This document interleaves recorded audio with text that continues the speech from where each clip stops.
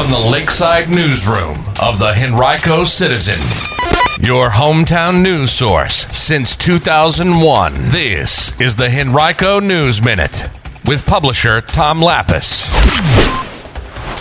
Two prominent Democrats making plans for a congressional run. We'll tell you about it in today's Henrico News Minute. It's Monday, December 12th, 2022. It's brought to you today by the law firm of Barnes & Deal. And now for the news. The two prominent Democrats seem headed for a showdown to earn their party's nomination for the 4th District congressional seat. That seat, of course, was held by the late Representative Donald McEachin, who died late last month. Today at 1 p.m., Delegate Lamont Bagby will announce his campaign for the seat. Since 2016, Bagby has represented Virginia's 74th district in the state House of Delegates. That includes a portion of northern and eastern Henrico, as well as Charles City County and the city of Richmond. Bagby will turn 46 later this month. He's a former member of the Henrico County School Board who has said McEachin was a top mentor to him, helping him begin his political career years ago. Also expected to announce for the seat is State Senator Jennifer McClellan of the 9th District, which also includes a part of Henrico County. McClellan unsuccessfully sought the Democratic nomination for governor several years ago. She too considers McEachin a mentor. No date has been set for the special election to fill the seat yet. Governor Glenn Youngkin will do that, likely in the near future.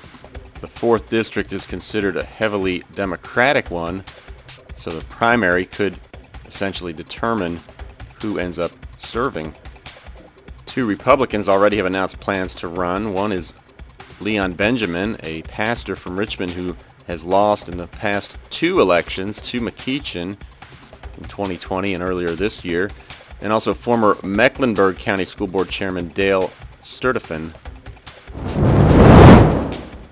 Substitute teachers will get paid more on Fridays in Henrico County beginning January 6th. There's an increasing demand for them, and the school system has decided to raise the daily rate on Fridays to $131.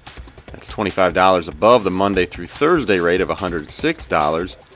It is not a retroactive increase and does not apply to other substitute positions or long-term substitute teachers. You can learn more at henricoschools.us/careers or by calling 652-3664. County officials gathered at Virginia Center Commons last week to celebrate the topping off of the new Henrico Sports and Events Center, which is being built at that site. A number of officials signed a 178-foot steel beam before construction crews hoisted it to the top of the facility. The center is expected to be completed by fall and should begin hosting events and high school graduation ceremonies in 2024. It'll feature more than 115,000 square feet of adaptable space with room for 12 basketball courts or 24 volleyball courts, and also an arena with stadium seating for more than 4,000 people.